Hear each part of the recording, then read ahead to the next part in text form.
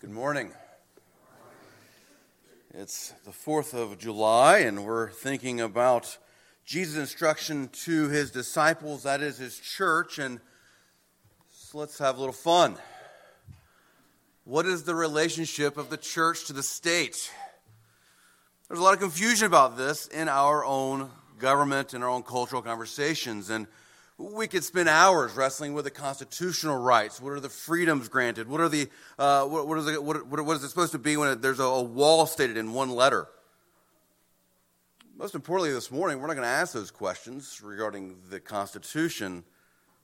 What does Christ expect of us as a church? Because regardless of any constitutional rights or freedoms, we have obligations to our head, to Christ, our Savior. If we were to step back, we could go back to 1840. A French philosopher, a French observer of America came, and this is what he wrote of America. I sought for the greatness and genius of America in her harbors and ample rivers, and it was not there. I sought for the greatness and genius of America in her fertile fields and boundless forest, and it was not there. I sought for the greatness and genius of America in her rich mines and vast world commerce, and it was not there. I sought for the greatness and genius of America in her public school system, her institutions of learning, and it was not there. I sought for the greatness and genius of America in her democratic Congress and her matchless Constitution, and it was not there. Not until I went into the churches of America and heard her pulpits flame with righteousness did I understand the secret of her genius and power. America is great because she is good. And if America ever ceases to be good, she will cease to be great. Now, these are not inspired words of God, but I think there's something helpful here. What if he's right? The concern over and over again is the church needs to speak to the nation's concerns. The church needs to get involved in what Paul actually calls civilian affairs. Why doesn't the church just focus on doing what the church is called to do? Make disciples. Proclaim Christ, exalt him, so that we're more faithful in the one job we're given to do, and that is to make disciples for the glory of God. Friends, this morning we're going to focus on the institution that God has made promises to, the church. The one and only institution that God has said is going to exist until the end of time, the church. The one institution that God promises to bless in faithfulness to his purpose, the church. Now this morning we're going to see some very weighty commands, instructions to the church. The question is, are we going to submit to what Christ calls us to? The basic command this morning is pay attention. Watch out. Pay attention so that we are the ambassadors of reconciliation that Christ has commanded us to be. We're in Luke 17. Pay attention is our first point. Pay attention. Notice there in chapter 17, verse 3, pay attention to yourselves. And notice there's a warning that goes before it and an instruction that goes behind it. We're in the same setting, the same scene that we've been in for quite a few weeks. Jesus has gone back and forth. He's corrected the Pharisees. He's taught the disciples. He's corrected the Pharisees. He's taught the disciples. We're seeing the end of this teaching scene here. And he's focused in on the disciples yet again. There's two basic ways to live: tempting others, reconciling with others. Well, we see that, right? Temptations are sure to come, but woe to the one through whom they come. Be careful, pay attention not to be the cause and source of temptation. Rather, brothers, if your brother sins, rebuke him. Pay attention to yourself. How are you relating to others? Are we the cause of temptation, an instrument of sin, pulling others away from God, or are we the cause of reconciliation, instruments of grace, pulling others towards God? The first thing I want us to see is verses 1 to 2. What does it mean to pay attention to ourselves in light of temptation? Notice it begins very clear. Temptations to sin are sure to come. That's not a promise. God doesn't promise temptations. There's just a realistic expectation. Temptations are going to regularly exist. If Christians are to be faithful, we need to make sure we understand temptations will continue. We will all be tempted. Believers, we're going to face temptation, and this is why Jesus' command for disciples, one of the three clear commands, deny yourself. When you see an allurement that God has clearly said is not good, deny yourself. When God has clearly said something is ungodly, deny yourself. Self-denial is seeing how our desires are so easily enticed by something God has said is not good. Temptation is sure to come. Now, notice he says temptations to sin. Temptation and sin are two different things. We have to make sure we understand this. Temptation is something that entices us. Sin is something we partake in. It's as if the temptation, that's putting bait on a hook. Right? The temptation is when we see the bait on the hook. Sin is when we bite it. Sin is when we want to participate in it. Temptation will come. Now, the second part of this declaration is really the weight of it, is really the focus. But woe to through whom they come. Temptations are to come, and we need to make sure, we need to be paying attention to ourselves so that we're not the source of it. Woe is the opposite of blessing. Woe is a warning, maybe even a condemnation. Woe if you are the source of temptation. This second half is the real main point, because verse 2 makes it all the more clear. It would be better for him, that is the source of temptation, if a millstone were hung around his neck and he were cast into the sea, than that he should cause one of these little ones to sin. That's pretty mafia, right? It's actually Roman. The Romans did this, and the Jews thought it was incredibly horrible. The stone here would be something so heavy, a donkey. It was actually called the donkey stone. But to tie it on your neck and to throw you in the sea. Now, what part of it is better? Is it that you be better dead swimming with the fishes than to cause temptation? Or is the judgment that will fall upon you even worse than a millstone being tied around your neck? Either way, what Jesus is saying is very clear. It's a warning that we need to make sure we're heeding. We also need to wrestle with this word, little ones, this phrase. This could refer to believers.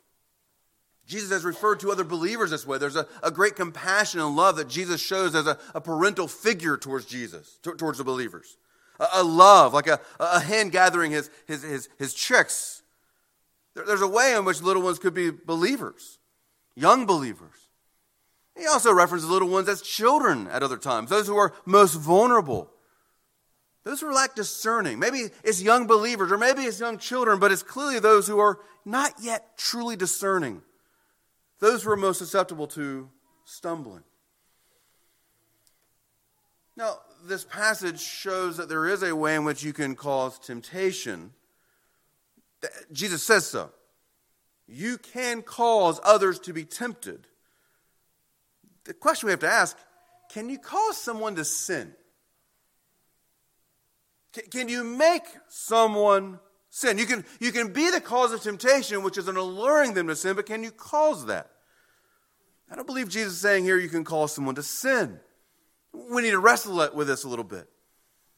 James tells us in chapter 1 of his letter that temptation comes as an internal problem. Temptation comes when we're lured and enticed by our own desires. So temptation isn't just an outside problem. Temptation is also an inside problem, he tells us. The key to what James is telling us is all the good things, they come from outside of us. The solution comes from outside. The problem is inside. That is the most basic truth of the Christian worldview. Our sin is our main problem. God from outside is the solution. Now, as we wrestle with that, we also recognize Jesus was truly tempted. Jesus truly faced temptation as a righteous man who had no sin in his heart. Satan approaches him 3 different times and tempts him at three different times. Even still, Adam and Eve were tempted before they were sinners. By whom? Satan. Friends, the woe, the danger, the warning, we can consider why the judgment is so harsh, because to tempt someone else to sin is demonic, satanic. It's over against the purposes of God. We are supposed to be a people that are pursuing holiness and glorifying God. To tempt someone towards sin is satanic by its very definition. Now, there's different ways we tempt to others. Before we move on from this distinction of temptation and sin, let's just be very clear. We like to blame others for being the cause of our sin too quickly. You make me angry. That's a false statement in and of itself. You can tempt me to anger, but you can't make me sin in anger. We're too quick to blame others for the cause of our sin, and we're too quick to dismiss how our actions actually are the cause of sin. Do you see the difference? We're too quick to blame someone as if the cause of our sin, and we're often too quick to dismiss our own actions that are tempting. This morning, let's consider 3 ways in which we might actually be the cause of temptation. 1, alluring someone to see sin as something that's good. This is what happens in our own culture, where we have movies, entertainment that glorifies pirates, as if there's something about an honorable thief. We need to be careful of making something that's clearly opposed to God, something that's clearly against God, and making it look good. Pretending that something that's clearly sinful, well, it's okay here. It's licensed. You're free to participate in these things. We can allure people too often by making something that's clearly sin appear to be okay. The second way in which you could be enticing someone to temptation is by defeating them with ungodly burdens. Remember, he's just turned from the Pharisees, and now he's talking to the disciples. The Pharisees are still in earshot, and I believe much of what Jesus is saying to the disciples is, please, you cannot be like the Pharisees. True disciples is what he's expecting. With the Pharisees in view, they opened up a license to sin. Remember last week, they gave a license for free and easy divorce, which led to adultery. The other problem they had is that they like to unload extra burdens on others, making expectations impossible. There's a third way we can actually cause temptation: not fulfilling promises. Here's where I'm going to get into some pretty high graphs, I think. There's ways in which we have made covenant promises to others. And if we're not faithful in those covenant promises, we can be the cause of temptation. Consider a spouse. If a spouse neglects their covenant promises, they can be a cause of temptation. If a spouse neglects the covenant promises, there can be a cause of temptation. They can withhold attention, they can withhold sex, they can withhold help, they can withhold leadership. By doing so, you're creating a situation where your spouse is in a vulnerable position. But by living in sin as a spouse, you're putting your husband or wife in a position of being in temptation because of what you're withholding. We're called to not tempt others in sin. You cannot cause someone to sin, but you can tempt others in sin. And hear the heavy, weighty warning. If you're a believer, if you're a member of Jefferson Park specifically, something that constantly concerns me is that there's little children everywhere, and they're always listening, and they're paying attention. What do they hear us talk about? What do they see us doing? When the children observe how we come in for worship, when the children are looking for if you're even here, when the children hear you talk about others, what are we testifying to? Are we making church this delightful place where backbiting, gossip, slander, insubordination is so out of place that is unacceptable? And the children get to hear and see good models of what godliness looks like. Oh, it burdens me for us to think we might be a stumbling block for children, the most vulnerable. Our philosophy of children's ministry is pretty simple. Parents, you are the primary person responsible for your child's growing up in Christ. Yeah, there are different situations where the church needs to take on that primary responsibility because a parent will not or cannot. But the primary goal of the church is to assist. Oh, it's so encouraging when my children see other adults behaving, professing, talking, believing like their parents. You're solidifying not us, but the message of Christ, the truth of Christ. The main hope here is that even while our children are down in basics, those other members, they're actually testifying to the same gospel our kids are hearing at home. Pay attention to your life. What values are we modeling? Are we able to say, follow me as I follow Christ? Or is our life so chaotic, selfish, and sideways, the church would be a mess if others behaved like us? Key thing here is someone's watching. The other part of paying attention. The warning of not being a temptation. Now, pay attention to the other side. We've been given a prohibition. We've been given a boundary. Now we're given an instruction, a direction. We could tear down others with temptations, or we could build up with truth and love. Notice the opposite of being a temptation is being an ambassador of reconciliation. Again, verse 3, pay attention to yourselves. If your brother sins, rebuke him, and if he repents, forgive him. And if he sins against you 7 times in a day and turns to you 7 times, saying, I repent, you must forgive him. Our own covenant summarizes verse 3 and 4 pretty helpfully and clearly. We will humbly warn a brother who is in danger of falling into disobedience or error. We will speak the truth in love, be slow to take offense, and be eager to seek swift and lasting reconciliation. Notice here the first command here is rebuke. Rebuke someone who is in sin. Rebuke someone who's in need of correction. The key here, as we looked at last week, we're walking through the Gospel of Luke. Last week, the problem with the Pharisees is they would not use the law as a mirror to show sin. As we're Christians and we're meditating upon God's Word together, as we're looking at God's Word, we're seeing our own sin, and sometimes we get so self-deceived, we need to help others see sin. We need others to help us see sin.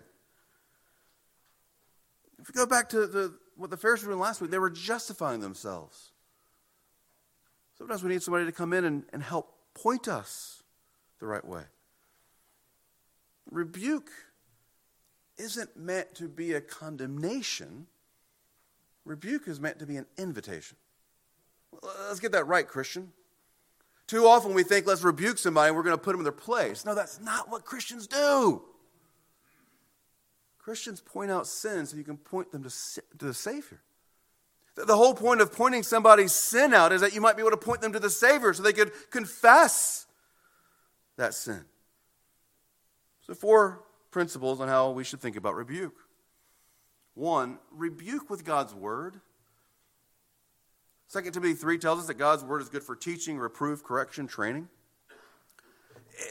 If we're only rebuking someone because we don't like what they're doing because of our own personal convictions or opinions, that's not going to be helpful. What you're looking for is something that makes it clear your lifestyle is so out of line with what God's Word clearly says. 2, rebuke with patience. Rebuke with patience.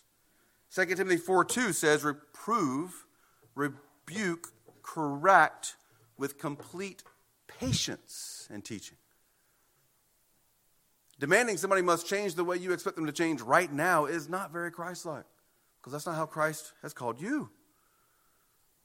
There needs to be an urgency, but there's here the clarity of patience. 3, rebuke with prayer. Here's where we're asking God for the grace to speak truth in love, that they would receive truth in love, and that Christ would be honored and glorified. And fourth, rebuke to win our brother. Rebuke to win our brother. If he repents, we forgive him. Titus 1:13 even talks about the false teachers. He says, rebuke them so that we would be sound in the faith. Matthew 18, which is really a double clicking on this passage. The reason you're confronting somebody is that they would listen and that you would win your brother. Oh, again, correction, rebuke is not meant to put them in their place, unless we consider that place next to us, rejoicing in Christ together, inviting them into a sweet fellowship of confession. We must seek to know Christ and make him known. This means that we will have sin pointed out, and we will need our own sin pointed out. Here's the confusing part of this. We usually are looking for community. Friends, this is the kind of activity that we have to expect in order to build community. You don't find a Christian community. You actually invest in one. You build it. So a few questions. Who is it that you've invited into your life to rebuke you? Is that an odd question for you? Are you self-aware enough of your self-deception and sin that you actually know you need to invite somebody into your life who has the permission? You've given someone permission. If you see egg on my face, help me get it off. And by egg, I mean disgusting sin that's destructive. Who is it that you've invited into your life to know you? Now for the challenging part of the passage. Forgive. Forgive. Not being a temptation. That means I've got to live a holy life and I've got to pursue holiness so that I'm not causing others to sin. I'm going to rebuke others whenever I see they are not following the same call to holiness, the same narrow way. Now the hard part. Forgive. If there was one word in our Christian vernacular, in our own culture, that I would love to correct in the way we misuse it, it's love. The second one's forgive. We treat this as if it's some kind of just flippant forgetting. Anyone who's truly been sinned against knows it's not as simple as some kind of flippant forgetting. No, that makes so little of sin. It makes so little of the pain. When real trouble comes, this is why Christians throw fits and have these outrages of anger, because we've not actually taught through what forgiveness really means. It's something small because sin is not small. The first thing we need to think about when we think about the call to forgive is we go to the cross. That's where forgiveness is defined. The one holy, righteous God showed us what the penalty of sin really looks like. Shows us what the pain of sin really looks like to be received. Shows us how much we have been forgiven so that we know how to forgive others. The reality, forgiveness is costly. Forgiveness is costly. For God to forgive us meant he had to promise, as we read earlier in Exodus 6, we are called to hear the promises of God. He's promised us salvation. I will save you. I will redeem you. I will help you. I will be your God. He committed himself to it. And then he paid for it. When the Father sent his own Son to die on the cross for our sin, it wasn't free. It was costly. It's freely given. It's freely offered that we can receive it by faith. But it was costly for God to pay the penalty for our sin. He calls us to see how much he has forgiven so that we might be Christ-like and forgive. If we're going to forgive somebody, it's costly. It's a promise. A promise that we're not going to continue to let this sin hinder our relationship. It's a promise that I'm not going to store this up and use it as ammunition the next time you do something. To forgive someone doesn't mean you forget about that sin. It means you absorb it. When we are forgiven in Christ, it means we know the offense. It means we look and see how others have sinned against us, and we look to make sure we're exercising the same kind of forgiveness. What we're talking about here is reconciliation. Reconciliation has two parts. Reconciliation can only happen when two things go together: a confession of sin and forgiveness. That's the equation. And if you've been with us for a little while, I hope you've heard this. And if you're going to stick around for a little while, you're going to hear it again. Because this is the key equation for Christians to actually be Christians. Understand, we have to confess sin. We have to be forgiven. Then we have reconciliation. Right? So if you're taking notes, simple note. Confession plus forgiveness equals reconciliation. I'm sorry. I forgive you. We're reconciled. And now, that doesn't mean that the relationship is going to go right back to the way it was. No, it will probably look different, depending on the relationship and the sin. But the goal there is that if two Christians come together and are reconciled, they take the Lord's Supper together in joy, knowing that Christ paid for that sin. That's the real fruit of reconciliation. Here in this passage, we're talking about somebody who says, I'm sorry, but let's just be very clear. When someone refuses to acknowledge sin, it's harder to forgive. I still believe we're called to forgive even when someone doesn't repent. Why? Because Ephesians 4:32-33 says we are to forgive as God has forgiven us in Christ. And there's no way I have acknowledged, repented of, or confessed all my sin, but Christ paid for it all. God forgives us even in our failure to confess and forgive. Praise God, His forgiveness extends beyond our own confession and repentance. It is so much more complicated when someone doesn't repent to forgive them. Let's just be clear about that. And what's the real takeaway is if we're refusing to repent, we're making it more difficult for somebody else to forgive us. We're making that more complicated. We confess, we rebuke, we confess, we repent, we forgive in order to renew a relationship. And the Lord's Supper is designed for us to practice this. This is where we don't come as an individual and just think about how much we sin against God and how much He forgave us. No, this is Christ inviting everybody who's believed in Him. Everyone who's walking alongside of each other, who really know each other, who've sinned against each other most likely. And we're able to enjoy the fact that we are able to experience and express the forgiveness of Christ together. Now, there's an important question we got to ask. Well, how many times do I have to forgive somebody? Jesus knows what we're thinking. Verse 4. And if he sins against you 7 times in a day and turns to you 7 times saying, I repent, you must forgive him. Now, why 7? You know, is it that Jesus wants to get a little punch card? So there's 7 options and we got a little, we just punch it every time. That way when he hits 7, we can stop forgiving them? We kind of act like that sometimes, and maybe it doesn't go to 7. 7 here, probably the perfect number.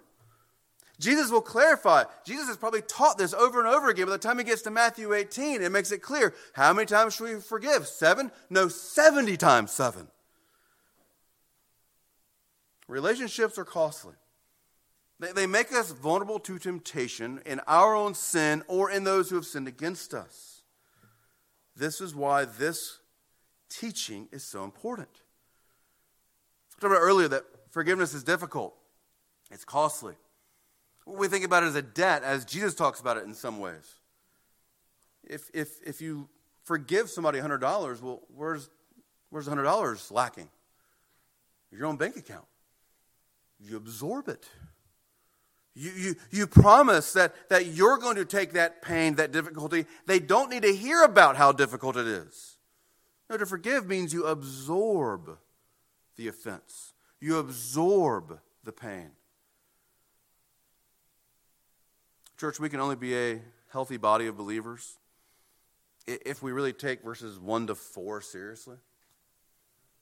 It assumes a call to holiness, a desire to pursue holiness in a way that we're not going to cause others to stumble. We're going to avoid sin, therefore we're not enticing others to sin. We're going to avoid our own heavy, weighty opinions so that we're not burdening others. When we see sin, we're going to want to talk about it. When we see our own sin, we're going to want to confess it. When others sin against us, we're going to desire to forgive. This is a high calling. If you're not a believer, especially I'm concerned, if you're not a believer, if you're really just skeptical of the church because you've been hurt, anyone who's tried to thrive and live in a church for too long has been hurt. Because we're not sinless. The church is made up of those who confess Christ. We confess him as our Savior. We confess our sin to him. We confess to one another our own sins. A church is meant to be of those who are continually and regularly confessing Christ as Savior, confessing our sins so that we actually are pursuing reconciliation. If you've been hurt by the church, just understand it's because they haven't been following Christ. Don't let how some body of believers has treated you affect the way the Christ, the one and only God, has come to save you and you enjoying him and knowing him.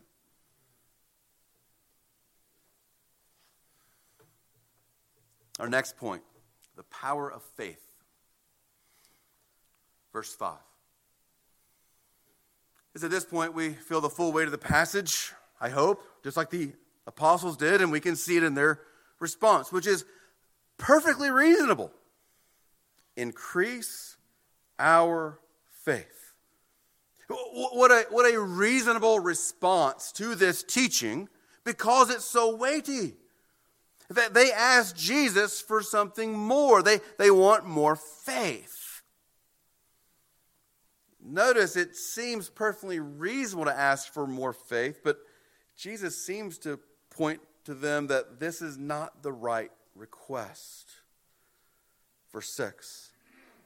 And the Lord said, if you had faith like a grain of mustard seed, you could say to this mulberry tree, be uprooted and planted in the sea, and it would obey you.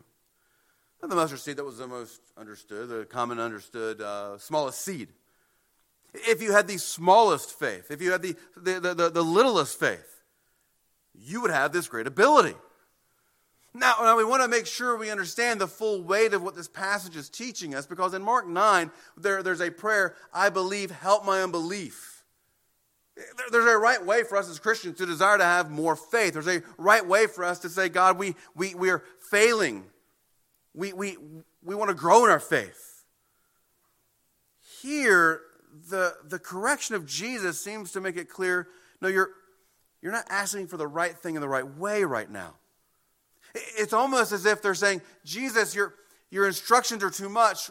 We need something more from you than what you've already given to us. The request seems perfectly logical, but Jesus' correction is, no, it's the smallest faith. The smallest true faith and the true source will actually have great power. He clarifies this for us further in the parable, verses 7 to 10.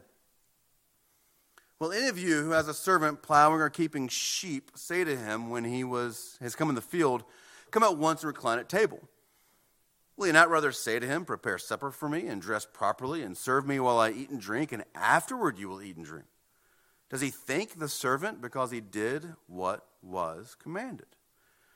Now, he's first asking them, if you have a servant, he's worked all day, are you going to then say, you come and eat at my table? Well, no, that would be completely out of custom. No, that the servant's job is to then prepare the food, and then afterward he can eat. Then he says, would you thank him afterwards? Well, no, you wouldn't thank him afterwards, verse 9. Notice verse 10 changes the storyline. Would you, if you have a servant after he's worked all day, then let him come eat with you? No. Would you then let him would you thank him? No. He flips it. So you also, when you are the servant, when you have done all that you were commanded, say, we are unworthy servants. We have only done what was our duty. Jesus is helping them see a very clear point. You're called to serve. Back in Luke 16:13, we just looked at this. Jesus taught that you cannot have more than one master. We do serve a master. Christ is our master. God is our master. We are designed to be his servants. He calls us up into that wonderful privilege of being sons, but we're called to serve him. The focus here of 7 through 10, if you're a faithful servant, you're not expecting thank you from God.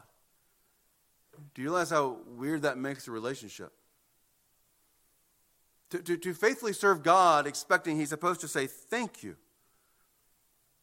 No, we are told we'll hear, well done, good and faithful servant. But that's not thank you. To confuse the relationship of God here is what he's correcting. If we're faithful servants, we're going to just simply do what is our duty. Now, this passage just gets all the more difficult, doesn't it?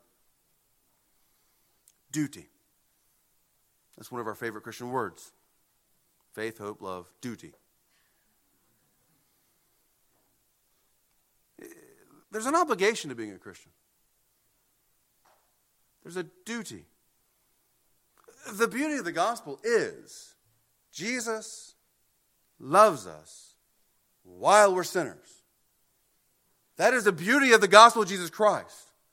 While we are rebellious tyrants, rebelling against God himself, he loves us and saves us.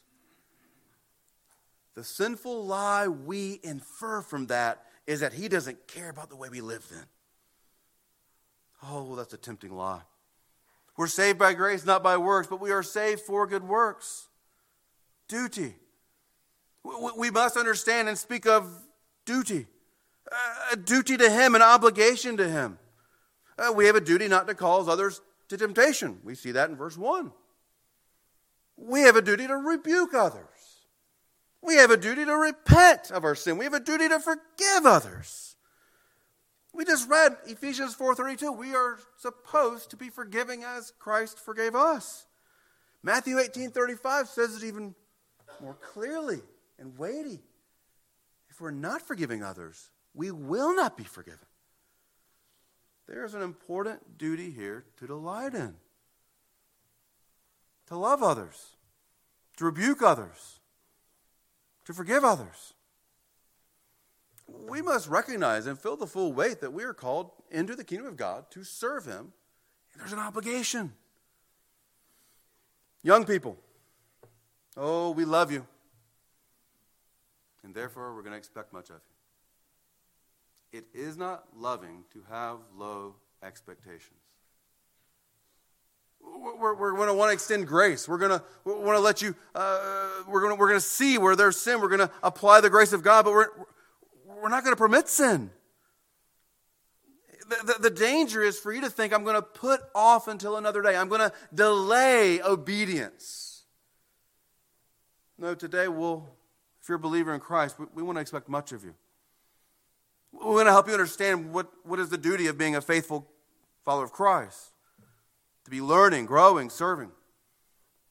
The church is meant to be a regular training ground. Young believers, our desire is to see you grow up in godliness. Older believers, we love you too. Therefore, we expect much of you. Don't check out and retire.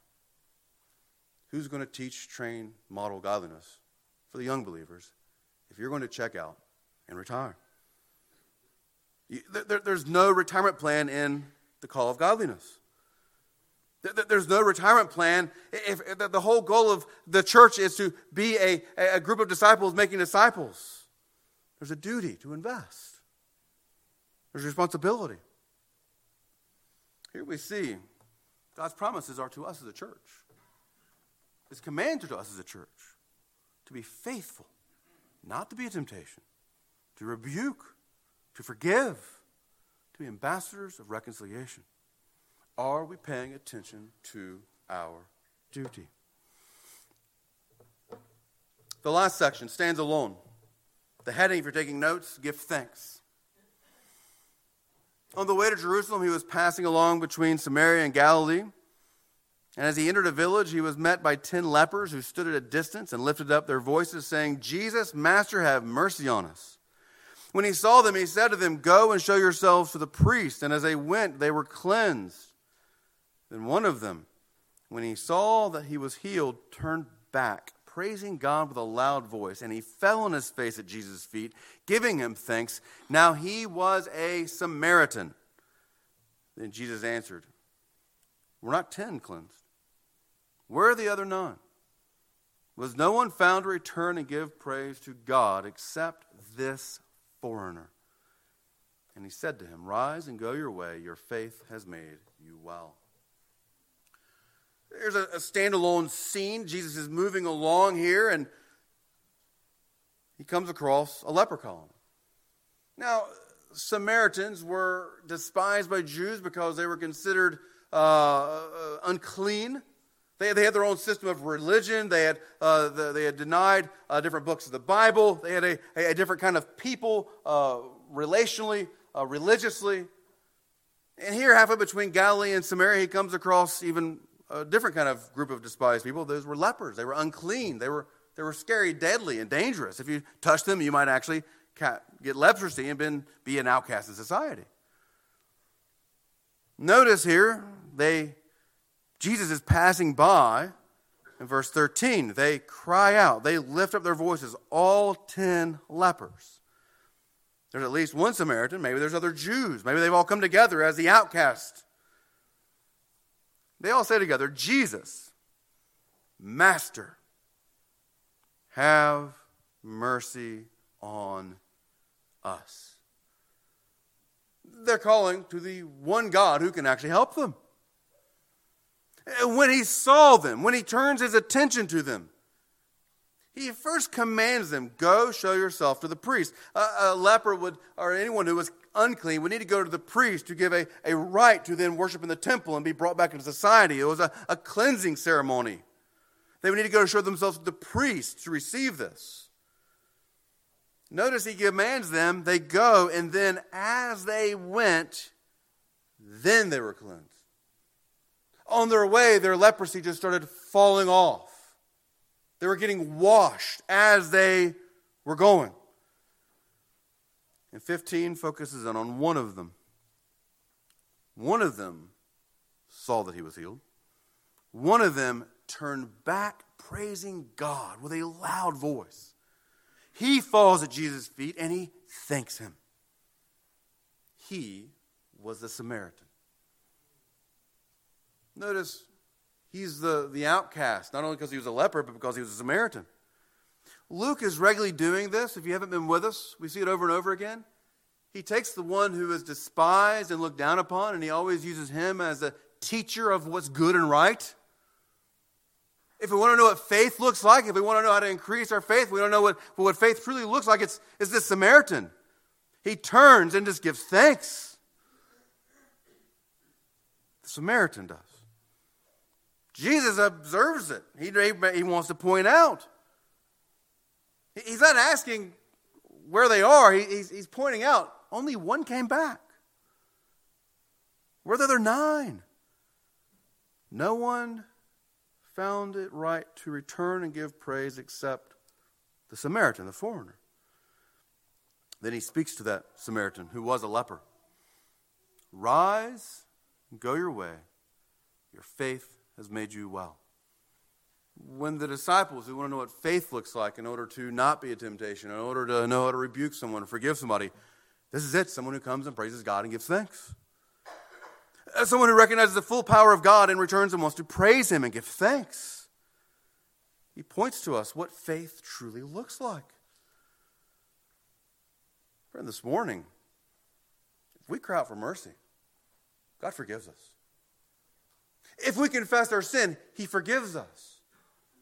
If we desire to know him more, he comes close to us. This morning, let's respond in thinking through what it means to give thanks. One of the ways the church has named the Lord's Supper, some call it the Eucharist, it really just means to give thanks. It's an opportunity to give thanks to Christ for his dying on the cross, to pay the penalty for all our sin.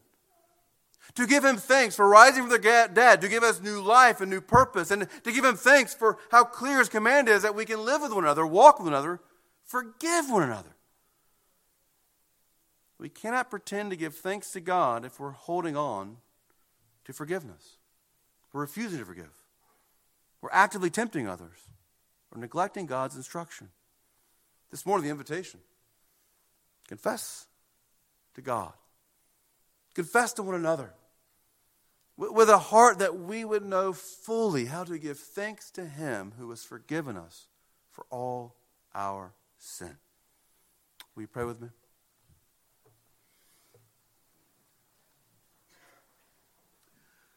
Father, we thank you. You did not leave us alone in our sin. You came to show us our sin. You did not leave us alone in our condemnation. Father, you sent your Son to die in our place, to rise again. And you've given us your Holy Spirit, Lord. Lord, I pray that you would convict us of sin.